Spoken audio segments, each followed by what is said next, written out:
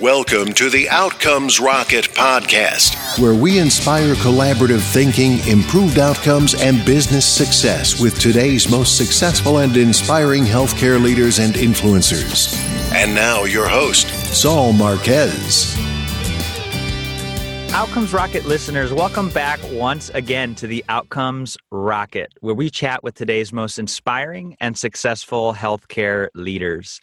Really want to thank you for tuning in again. And hey, if you like what you hear today or in general, I want to ask you to just give us a rating and review on Apple Podcasts. Just go to outcomesrocket.com/reviews, and you'll be able to rate and review the show and give us some feedback. And even if you didn't like it, which I'm sure that won't happen with today's guest, let us know, and we'll make sure that we make it better. We want to make sure that this show adds value to you, so please and thank you. Without further ado, I want to introduce our outstanding guest. His name is Drex DeFord. He's an independent healthcare IT consultant, but he has a long list of achievements in healthcare. He's been the Chief Information Officer at various institutions, including Seattle Children's, at Scripps Health, and a long list of other things that he's done, even in the Air Force. So what I want to do is just open up the microphone to Drex and have him round out that introduction. Drex, welcome to the podcast. Hey, Saul. I'm glad to be here. Thanks for having me. Absolutely. It's a pleasure to have you. Tell you a little bit about myself? Is that the question? Sure. I'll try to do the short version as much as I possibly can. I'm a farm kid from Indiana, didn't have money to go to college, wound up joining the Air Force as an enlisted guy, went to school at night, finished my degree, and sort of wound up weirdly in the right place at the right time, became a CIO at a small hospital, then one of our regions, then one of our medical centers, was the Chief Technology Officer for Air Force Health in DC for worldwide operations before I retired after an accidental sort of 20-year career, and then was recruited to Scripps Health. See, there's so many of these things I can't even keep track of myself. But I went to Scripps and was there for a few years, was recruited to Seattle Children's to be the CIO of both the hospital and the Research Institute and Stewart Healthcare in Boston. Then I did a startup with a friend of mine.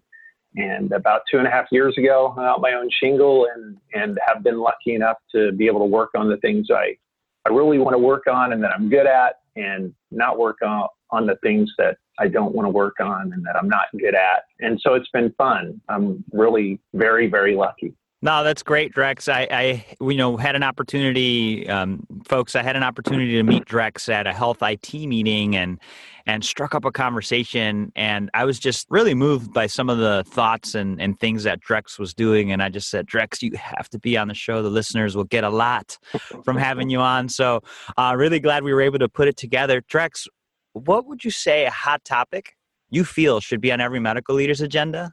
And how are you addressing it with your clients?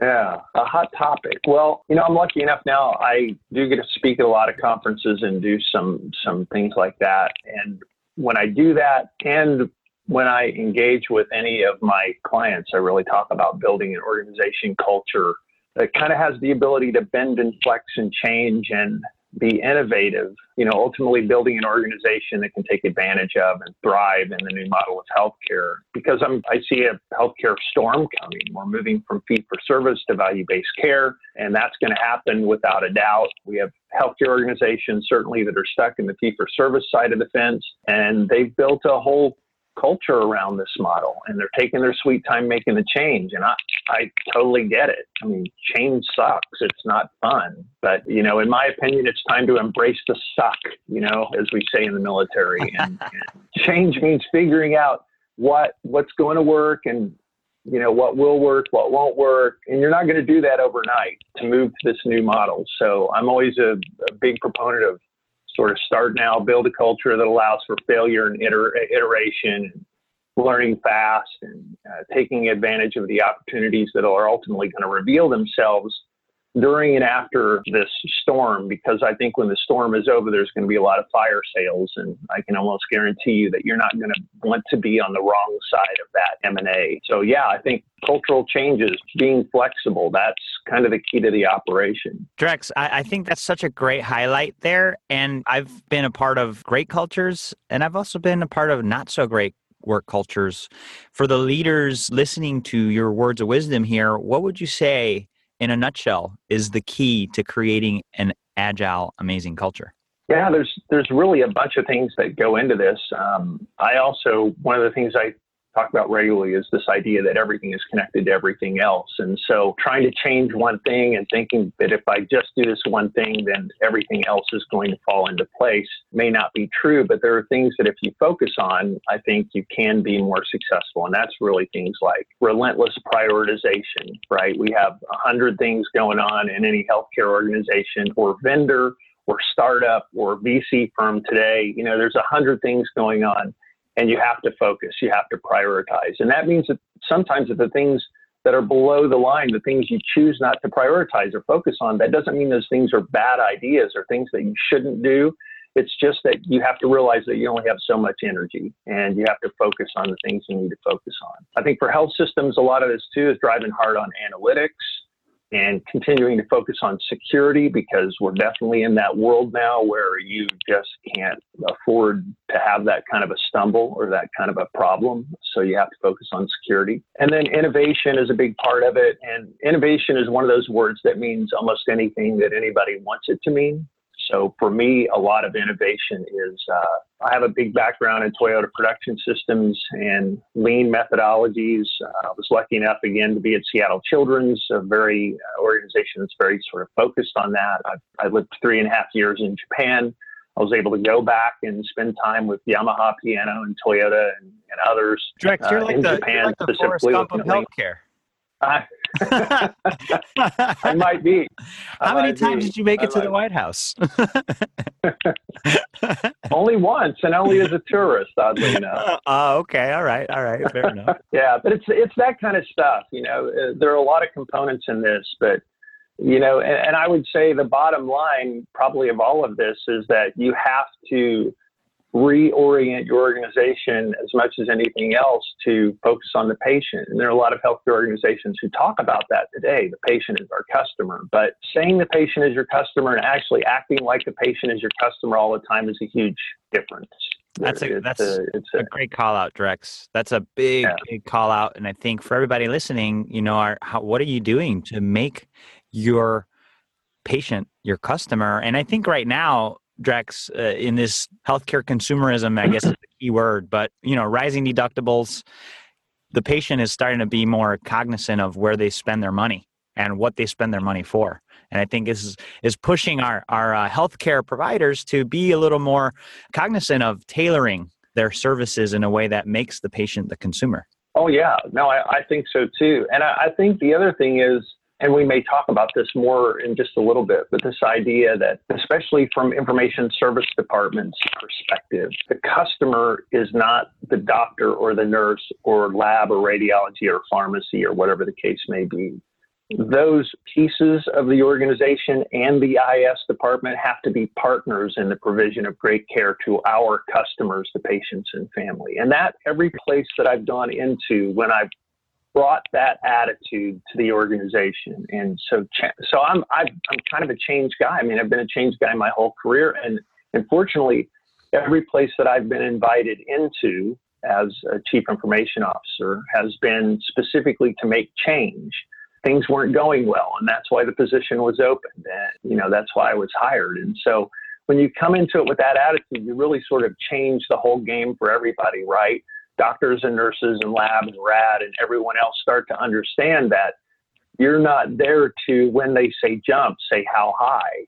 You're there to, when they say jump, say, well, let's talk about jump and what that means and what do you really need? And, I want to make sure I have your back in all of this. And building that partnership can make all the difference in the world. That's a great point. Drex, you've had a really fruitful career, and through the ebbs and flows, you've taken some opportunities to turn around bad situations. Can you give the listeners an example of what you did in one particular situation that helped improve outcomes or help turn the ship in the right direction? Sure. I spend not a lot of time, but I spend some time thinking about mistakes that I've made. And there's a bunch of them, right? I mean, I don't think you get to do all the different stuff that I've been able to do, and hopefully as well as I've been able to do it without sort of sometimes falling down. But the important part of that is really getting back up, right? So the problem isn't usually making a mistake. It's usually recognizing that there's been a mistake and then admitting it and then doing something about it. So, if there was one that I was going to really sort of pull out here and talk about, kind of tied to the last part of the conversation. It was 2008. It's probably not long after I arrived at Seattle Children's. We had this really tragic patient incident that led to an accidental medication overdose for a patient. And the nurse had made a calculation error. And, the patient was very sick anyway. And all of this sort of combined together to cause the patient to pass away. And everyone was crushed. I mean, the family, of course, the family first and foremost. But when it came to the hospital, everyone in the hospital family was also crushed after this had happened, and the nurse especially. And I don't think people really understand until they've lived through it. When a clinician makes an unintentional error and it harms the patient, they carry that with them for the rest of their lives. It's really a terrible burden. And so at Children's, we brought everybody into the auditorium, and it was kind of one group after another and for several days in a row and on every different shift. And we asked a really simple question: what can we do to keep this from ever happening again? And we got lots of different responses, all sorts of feedback on the way that the system, and I don't mean the computer system, I mean the capital S system, was broken or had a problem. And for my part as a CIO, I kept hearing about, I was looking for consistent patterns, places where maybe we were making a mistake or there was a challenge. And a lot of it was around slow PCs and logging onto computers. And sometimes I just go by what I remember because it's hard to get PCs to boot up sometimes. It takes a long time and all of that. Very generalizable complaint. And I realized through all that, and this is really the lesson, and it's a mistake that I had made for much of my career, going back to this idea that information service shops and healthcare organizations are just a service and support department. And as I said earlier, we're way more than that. We're partners with our clinicians in the delivery of great care to our patients and families. We're not something separate. Seriously, I think we are part of the delivery care team. And rightfully so, our teammates expect us to have their backs when the going gets tough. And if we do this right, they'll have our backs too. And so back to the Seattle Children's story, the slow PCs were impacting patient care and patient safety. And they were really just sort of another clinician obstacle to getting the right thing done for the patients and families. So I kind of decided at that point, we have to get out of the PC business, which sounded like a ridiculous idea. But we've been doing a virtual desktop infrastructure pilot inside the department. And this was 2009. So hardly anybody was really doing VDI in healthcare. And I sat down with my CTO, a guy by the name of Wes Wright, who's now the CTO at Sutter. And I said, dude, we just have to get out of the PC business somehow. And so we did. It was a massive effort. We had the backing of the CEO. We had partnerships with a lot of great companies like Citrix and ExtraHop. We pulled almost all the PCs out of production and replaced them with zero clients and virtual desktops that kind of followed clinicians around everywhere that they went. They booted up in just a few seconds. They could take their desktop, literally just virtually take their desktop home with them and run them on their own PCs or their own Macs at home. And it went a long way toward convincing everyone on the team that the IS department was a partner in the provision of great care to our patients and families, not just a service provider. So every piece of work that I do now with CIOs and vendors and startups and investors now includes that very simple point that you made earlier. How is what you do adding to the value of the larger team? How is it making care delivery, better, faster, cheaper, safer, easier to access patients and families, our customers? And the other part of that is, how are you being the kind of partner that everybody wants on their team? Because that's a big part of it too. So yeah, mistakes, as they say, mistakes have made a few, but it's kind of how do you recover from those when they happen? That's Drex, that's such an amazing story. And, it sounds like You guys definitely shifted in a big way. You didn't just take an incremental step here. You shifted in a big way that was thoughtful. You didn't just innovate, you listened, which is the number one thing that I think led to you guys making an impact that actually mattered. You listened. And I really admire that about you. Even when we were at the conference, I mean, you are such a great listener. And so you took that and you applied it at mass scale and you got out of the PC business and it made it so much easier. You became a partner instead of getting in the way of clinicians. And I think that's so cool. Thank you for sharing that. Yeah, sure. No problem. No, I think the listening is a key part of it. It would be easy for me to say I'm working on a book with a friend, but I'm working on the very early stages of sort of scratching our head about how would we write a book about this. But listening as a part of the concept of empathy as a leader and as a teammate is a huge deal. Empathy is, in many ways, empathy is just the key to everything. You have to, whether it's your enemy or it's one of your teammates, you have to understand where they're coming from and what they think and what they need. And if you get that, then you're way more likely to put together a plan, whatever it is. And I am really lucky. This thing at Seattle Children's was kind of a big evolutionary change, maybe not evolutionary, maybe intentionally innovative change to bring better service to my teammates and ultimately to the patients and families. But most of the time, those mistakes and those changes are little tiny iterative innovations that make things just a little bit better, maybe almost unnoticeable. But the idea is that you build that culture that sort of continues to promote that. It's okay if we make mistakes, we'll figure it out and we'll go from there. And everything that we're doing, we're not doing perfectly. There are mistakes built into it. Our goal in life should be to find those mistakes and make them less of a mistake or eliminate them in the process. And again, if you can do that with empathy in mind, you are much more likely to be successful. That's a great message, Drex. And, I think I'm excited for this book when it comes out. Let us know when it does. We'll see if it ever actually turns into a book, but it may turn into a series of blog posts, or I'm not sure exactly what's going to happen. Which would be cool too. And a little bit later here, we'll be able to share your website with the listeners so that they could tap into some of the blog posts that you do. Drex is definitely an amazing contributor, not only to his clients, but also to the health space as a thought leader. So definitely make sure to check out his info here. We'll provide it to you soon. Drex, not to get in the weeds, but, we had some changes recently with, the executive order of Trump. What are your thoughts on all that? As we dive into this, how do you think that's going to impact healthcare? That's a really good kind of set of questions, and we could probably spend the whole day talking about those. But I go back to this idea of flexibility and creating an organization that's able to take advantage of whatever might happen to kind of tear up the old Marine Corps saying, Semper Fi. I used to tell my teams, and I tell my teams today, Semper Gumby, right? Always flexible. I don't know what that means. Ultimately, I know that there's a lot of change. I know that there are things that health systems may have been counting on to happen that may or may not happen today. But I think it's pretty clear to me we are running downhill toward value-based care, and that's going to happen, right? So no matter how you slice it, whether it's a single government payer or it's a model like we have today with a lot of payers, including the government, they're going to move toward value-based care. So the best thing you can do is to keep your eye on that ball. It's going to happen. How do you go through this process of working with your clinical partners and your payer partners and everyone else that's involved in the healthcare industry? How do you go through this process of making that transition and doing it in a way that makes sense for you and makes sense for your market, makes sense for your patients and families? If you focus on that, I think the other stuff, regulation here, regulation there, you'll figure that out.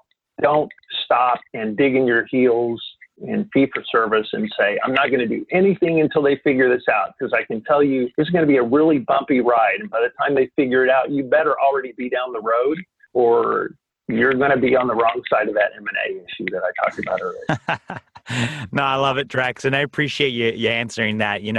Friends, we have to make sure that we are not distracted by the noise.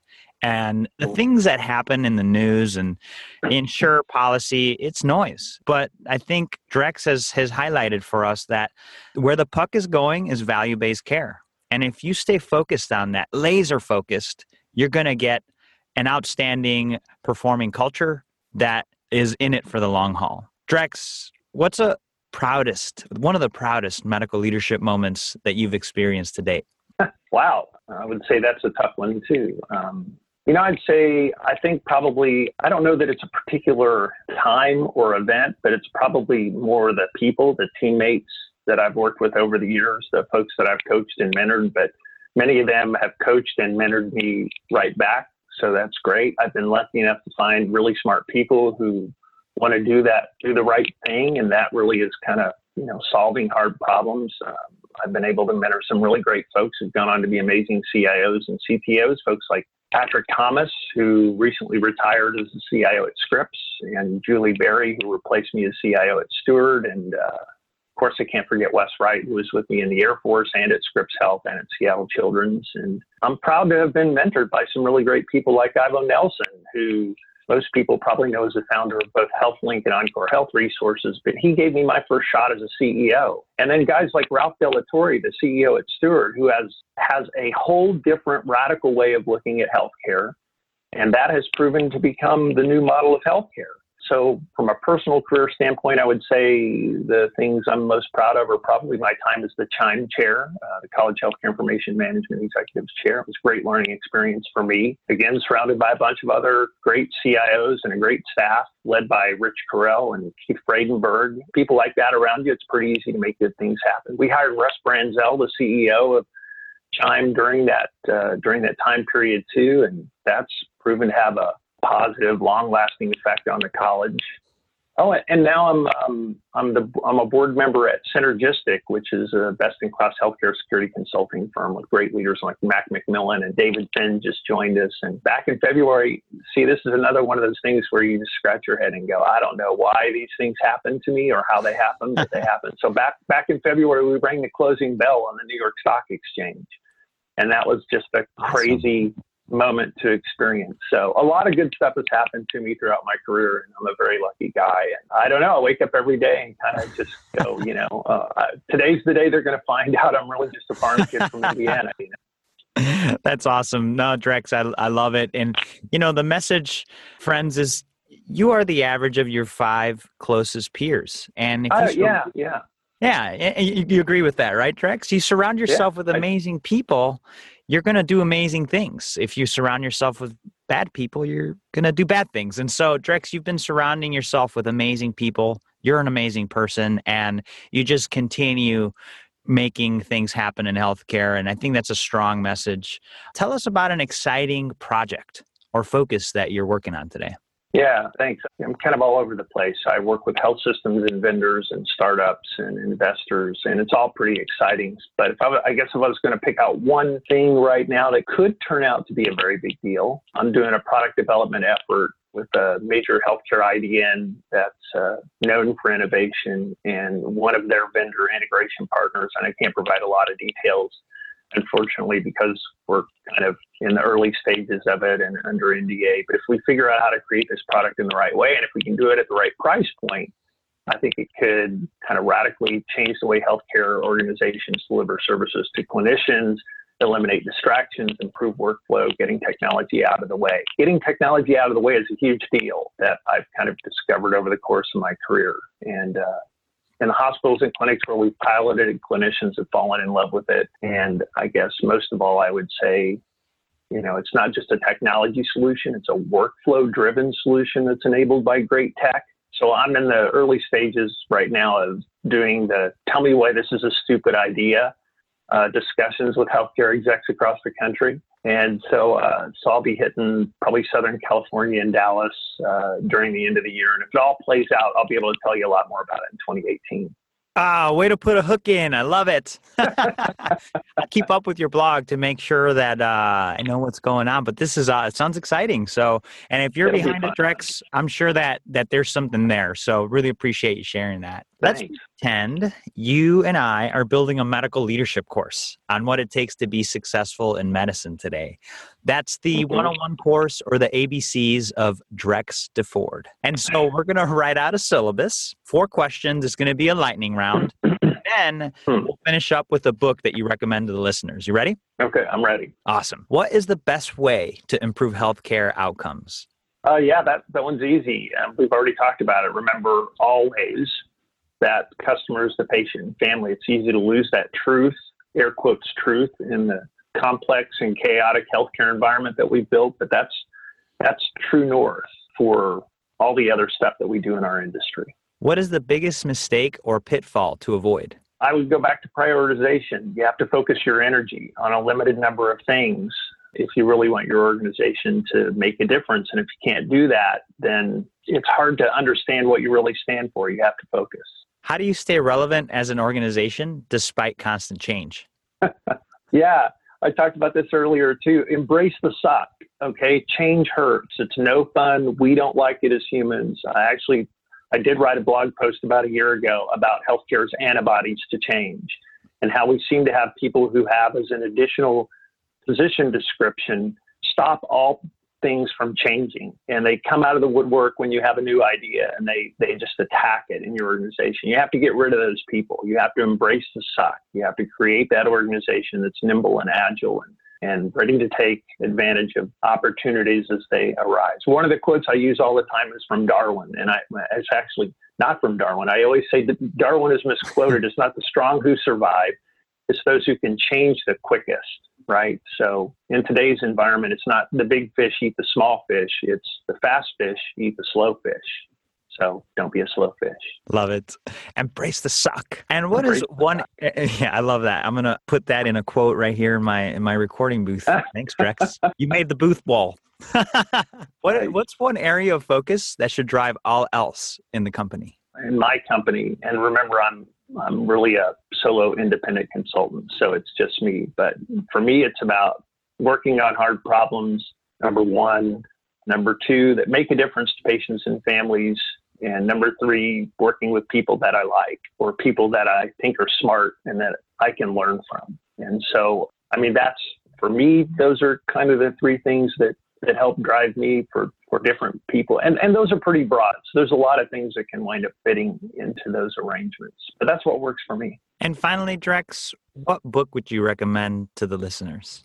So now I read a lot more than I ever have before. So can I give you a couple? Actually, absolutely. Give us a couple. Okay. So I would say Jay Samet's book, Disrupt You. There's a whole pack of great ideas in that book, and it's a pretty easy read, and you'll put new stuff from the book to work every day, even as you read the book. So Jay Samet's Disrupt You. And then I had there's another really good book called Give and Take: Why Helping Others Drives Our Success by Adam Grant. And this was a book that was a friend of mine, Jeremy Schwack, who's the CEO of Blue Tree. He's become a good friend over the last couple of years. He actually gifted that book to me at one point after an early conversation. And in a nutshell, it says that giving away your time to others is just good karma. And in the end, you get back way more than you give. And the universe has a way of balancing itself. So I really like that book too. And then, I'm also in the process of just finishing now, The Subtle Art of Not Giving an F by Mark Manson. I've heard of that book. It's actually a good book. It's a quick, fun read. Kind of drives home the point that you only have so much energy, so you have to relentlessly prioritize and all of that. And for me, a lot of it was just reinforcing the way that I kind of go through life anyway. But it's good to have that reaffirmation sometimes. But those are the 3. I like those. There's a lot of great books out there, but those are the 3 that I would. There's the top 3. So, listeners, we have an amazing syllabus here put together for you with 3 amazing books. Go to outcomesrocket.com/Drex, and you'll be able to find that syllabus as well as the show notes for the things that we discussed with Drex. And so don't worry about writing any of this stuff down. All the links will be there. Drex, before we conclude, please share a closing thought with the listeners and then the best place where they could get in touch with you, including your blog site that we've talked about? Yeah, so my blog site is really, I'm not nearly as good at this as I probably should be. So the blog stuff that I write usually is on LinkedIn. Oh, okay, cool. So you can publish stuff there now. And I don't write nearly as often as much as I should. But when you do, it's awesome. There. Yeah. It's not fluff. Yeah, you can find me on LinkedIn, of course. And then website is really simple, www.drex.io. You can always email me at drex@drex.io. I'm pretty good about responding. Follow me on Twitter at DeFord. I'm no Donald Trump, but I do tweet about some pretty cool stuff from time to time. And like I said, I'm very promiscuous on LinkedIn, so I get a kick out of hearing what everybody's working on. And closing thought, that's a good one. I think I'll talk about this probably as a personal thing, but if you do the right thing, if you have integrity, that's probably, to me, the most important personal trait to have. In the end, I think in the end, you only have your reputation. And that really is your integrity. And, for everybody listening to this, you were raised right. You know the right thing to do. And if you're in turmoil about it because you feel like something that you're going through is a gray area, ask your mentor or ask somebody you admire. They can help you with it.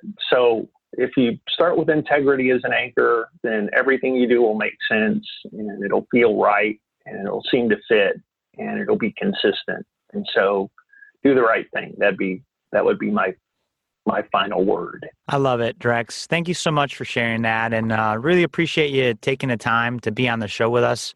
Spent some really great time talking about some valuable things, and I know the listeners are going to get a lot out of it, so really appreciate your time.